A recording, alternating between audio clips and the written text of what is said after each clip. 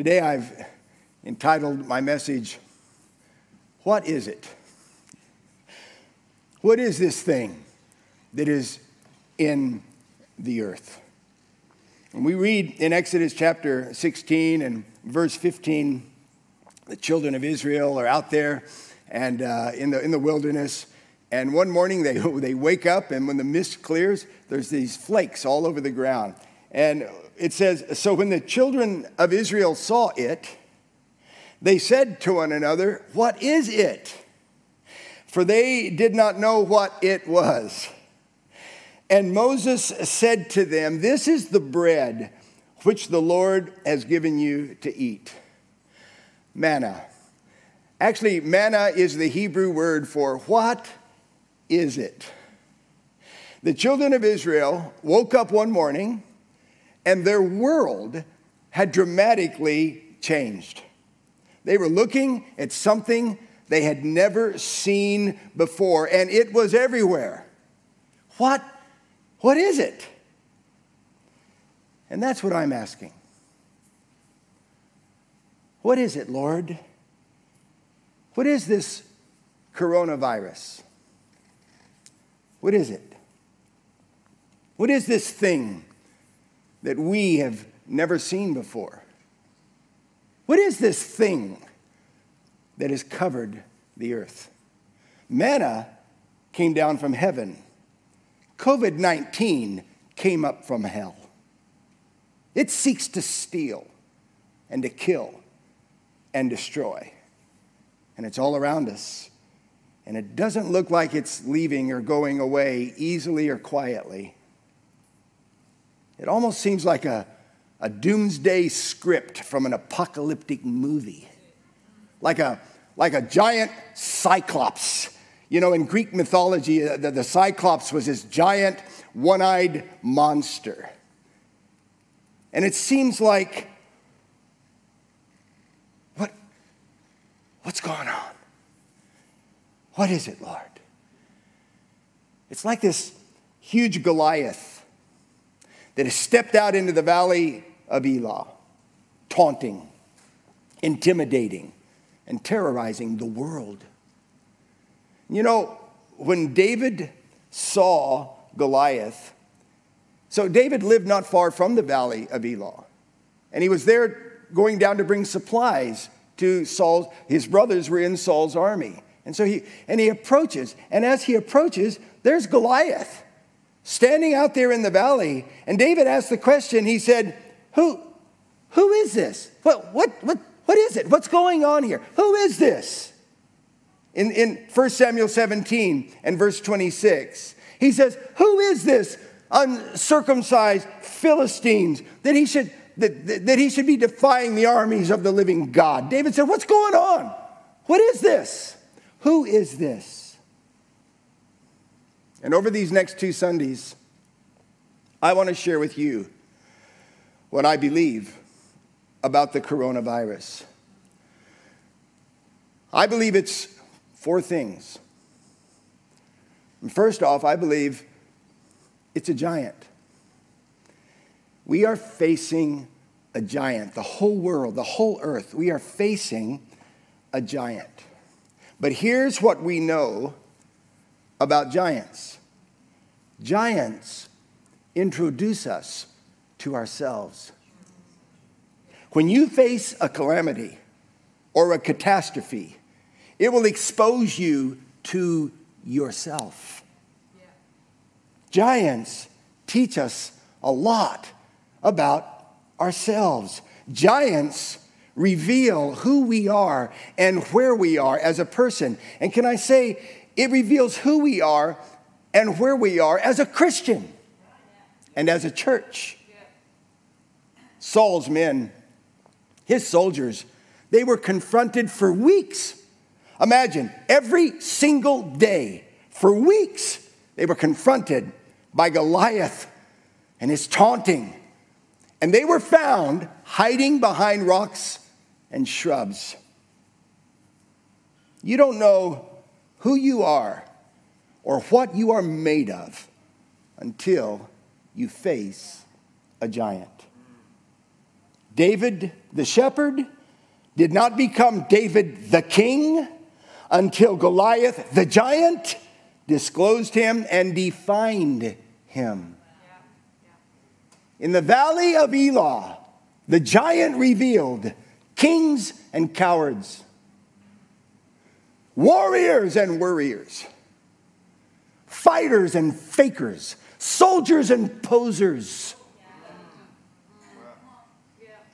What is this Cyclops, this COVID-19 revealing in me? Has it found me standing up or crouching down? What is it revealing in you? Have you been shrinking back or pressing in? Would you say these last 5 months have made you more fearful or faithful? How has COVID-19 marked me? How has it stamped me? What's happened to me? What's happened to my commitment? Has it weakened or strengthened? I believe the coronavirus is a giant. And giants not only defy us, they define us. They tell us the truth about ourselves. You do not know who you are until you stand before a giant obstacle. What is it? What is it, Lord? What is this thing that's covering the earth? It's a giant. I also believe it's a sifter. A sifter. And it is sifting right now while I speak wheat from chaff. You know, John the Baptist said 2 things about Jesus. John said that when he comes, he will baptize you with the Holy Spirit and fire. And then he also said this in Matthew chapter 3 and verse 12. He had just said, when he comes, he said, I'm not worthy, to undo his shoes. When he comes, he will baptize with the Holy Spirit and with fire. And then he said this, his winnowing fan is in his hand. His fan is in his hand, and he will thoroughly clean out his threshing floor and gather his wheat into the barn. But he will burn up the chaff with unquenchable fire. He will gather his wheat into the barn, and he will burn up the chaff with unquenchable fire. I believe COVID-19 is a sifter, and it is sifting the wheat from the chaff. Carey Nieuwhof, this past week or so, said this. He said 48% of churchgoers say that they have not watched any online service in the last 4 weeks. Carey says, let that sink in for a minute. He said, almost half of all churchgoers haven't done any online or in-person church in a month. Now let me ask you this. Is COVID-19 ruining the church or revealing the church?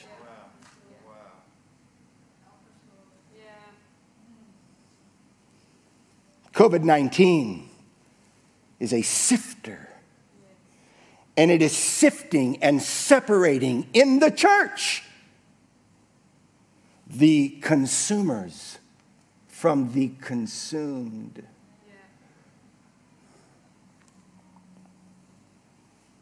Are you a consumer Christian? Or are you a consumed Christian?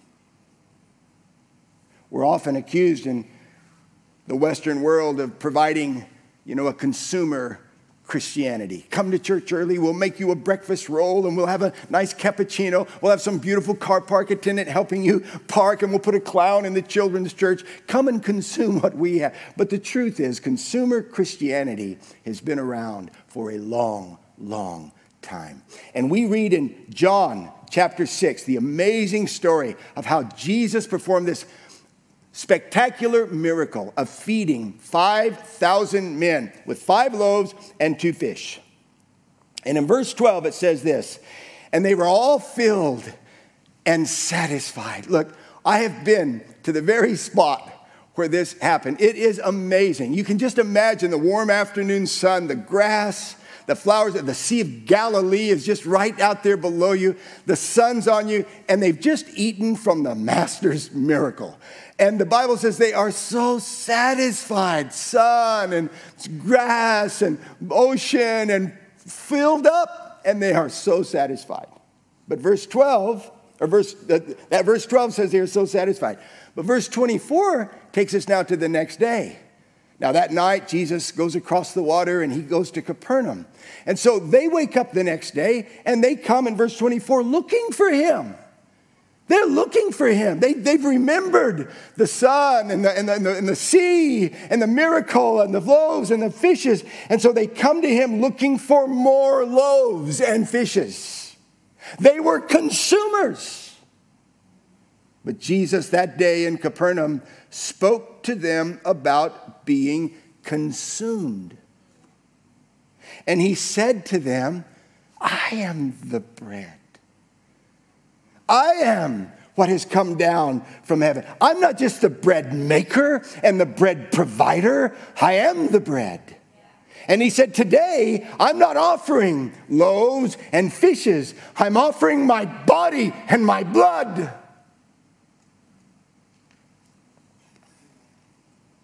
And it didn't take long for a huge crowd of consumers to become a small core of consumed Christians. And Jesus, as they walked away, Jesus looks over at that little core that's left and he said, are you leaving too? And that little core said, where would we go? Only you, only you, only you have the words of life. And we read this in John 6:6. From that time, many of his disciples went back and walked with him no more. You know, it's almost like 48% of all churchgoers haven't done any online or in-person church in a month. Are you yawning or yearning? Are you boring or burning? Is this COVID-19 sifter making you a part of the gathering or the scattering? Wheat is being separated from chaff. Sheep are being separated from goats.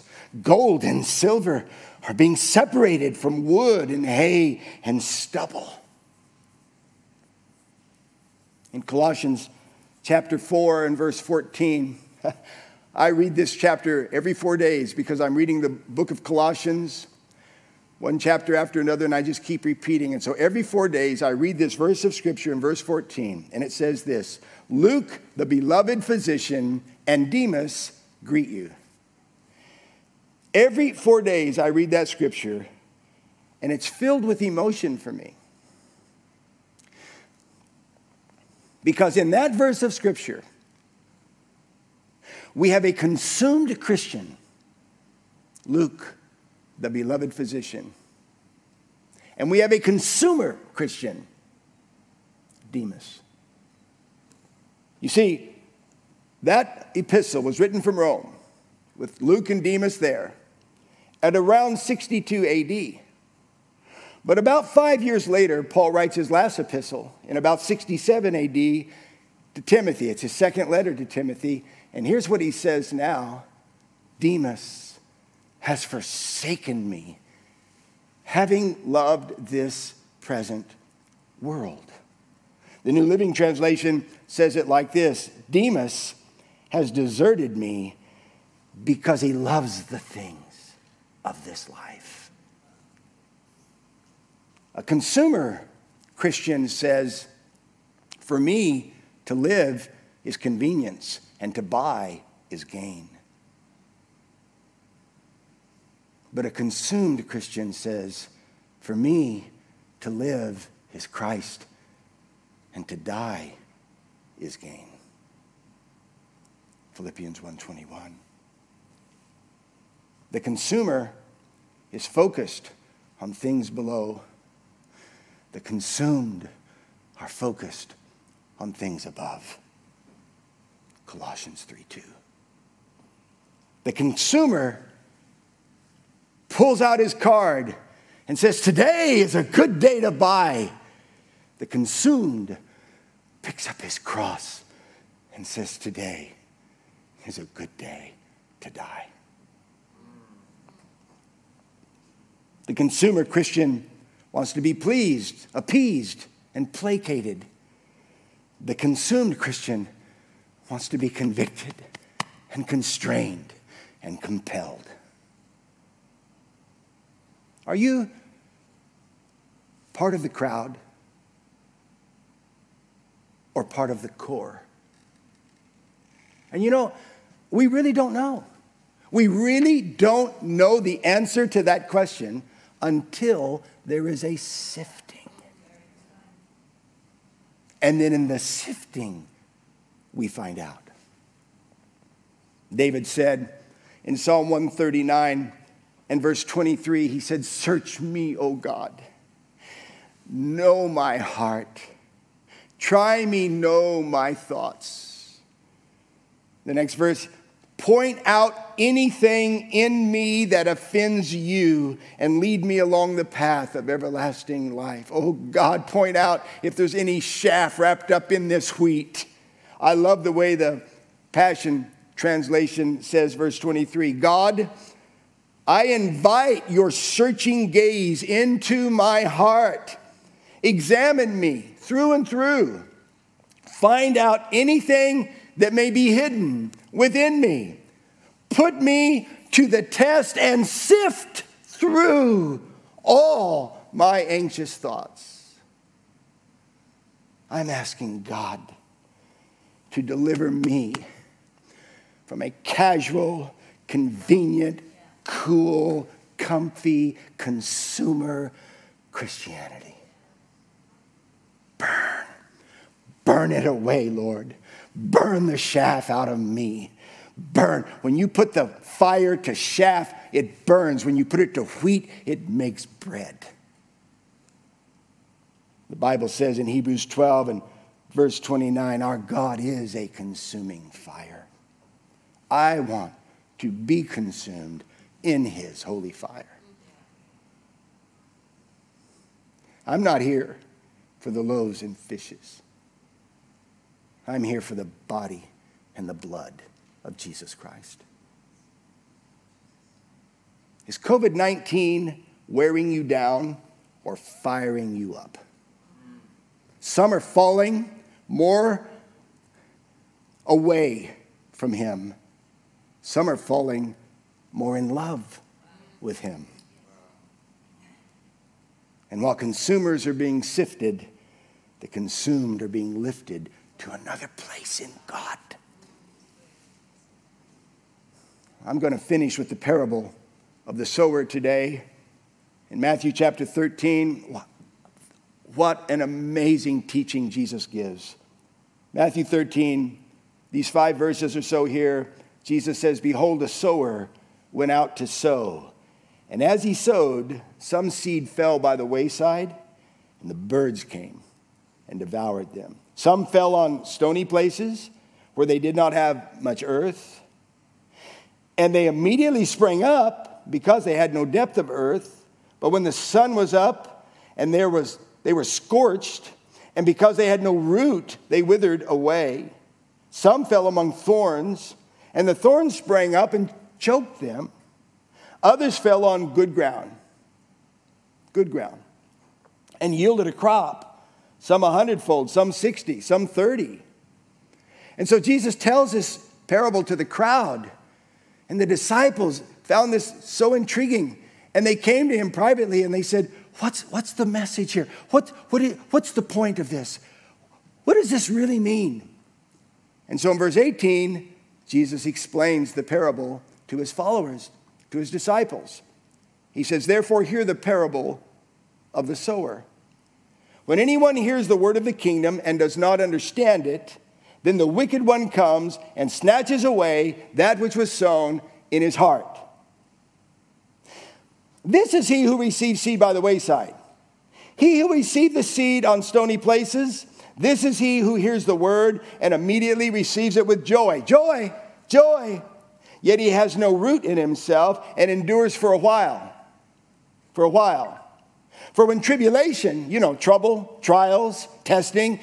So when tribulation or persecution arises because of the word, immediately he stumbles. Now he who receives seed among the thorns is he who hears the word, and the cares of this world and the deceitfulness of riches choke the word, and he becomes unfruitful and probably unfaithful. But he who receives seed on the good ground is he who hears the word and understands it, who indeed bears fruit and produces some 100-fold, some 60, and some 30. Jesus shows it all right here. He shows it right here for us in living, vivid technicolor. My entire message today, Jesus shows us in this one parable. And so here are these 4 scenarios when the word of God goes forth. The first one over here is one does not comprehend. He just does not comprehend Christianity. That one does not comprehend. 2 of them do comprehend, but they are casual and they are consumers. But one is consumed. He's consumed. He contributes. He's consumed. And he brings forth fruit. 100, 60, 30. Now let me ask you, family. Does the sifting cause this or uncover this? That's what sifting does. It doesn't cause anything. It just uncovers things.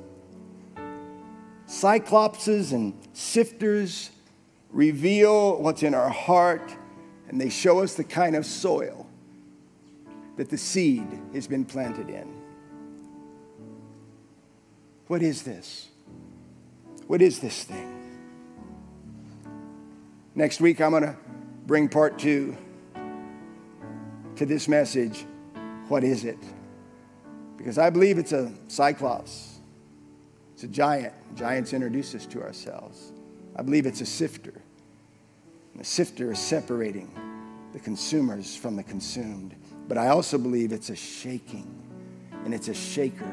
And God says in the book of Hebrews that he is going to shake everything that can be shaken so that that which cannot be shaken shall remain. I'm going to talk about that next week. And I also believe it's a setup for what God wants to do in the last days. And so next Sunday, gather as many people with you as you can. Start a watch party, have people over for breakfast, get your connect group together, stand up in that praise and worship and join in and lean in with me as I continue to speak about what this is. And today, what are you going to do with this word? I love you. I'm with you. I'm with you in this. I'm with you all the way through this.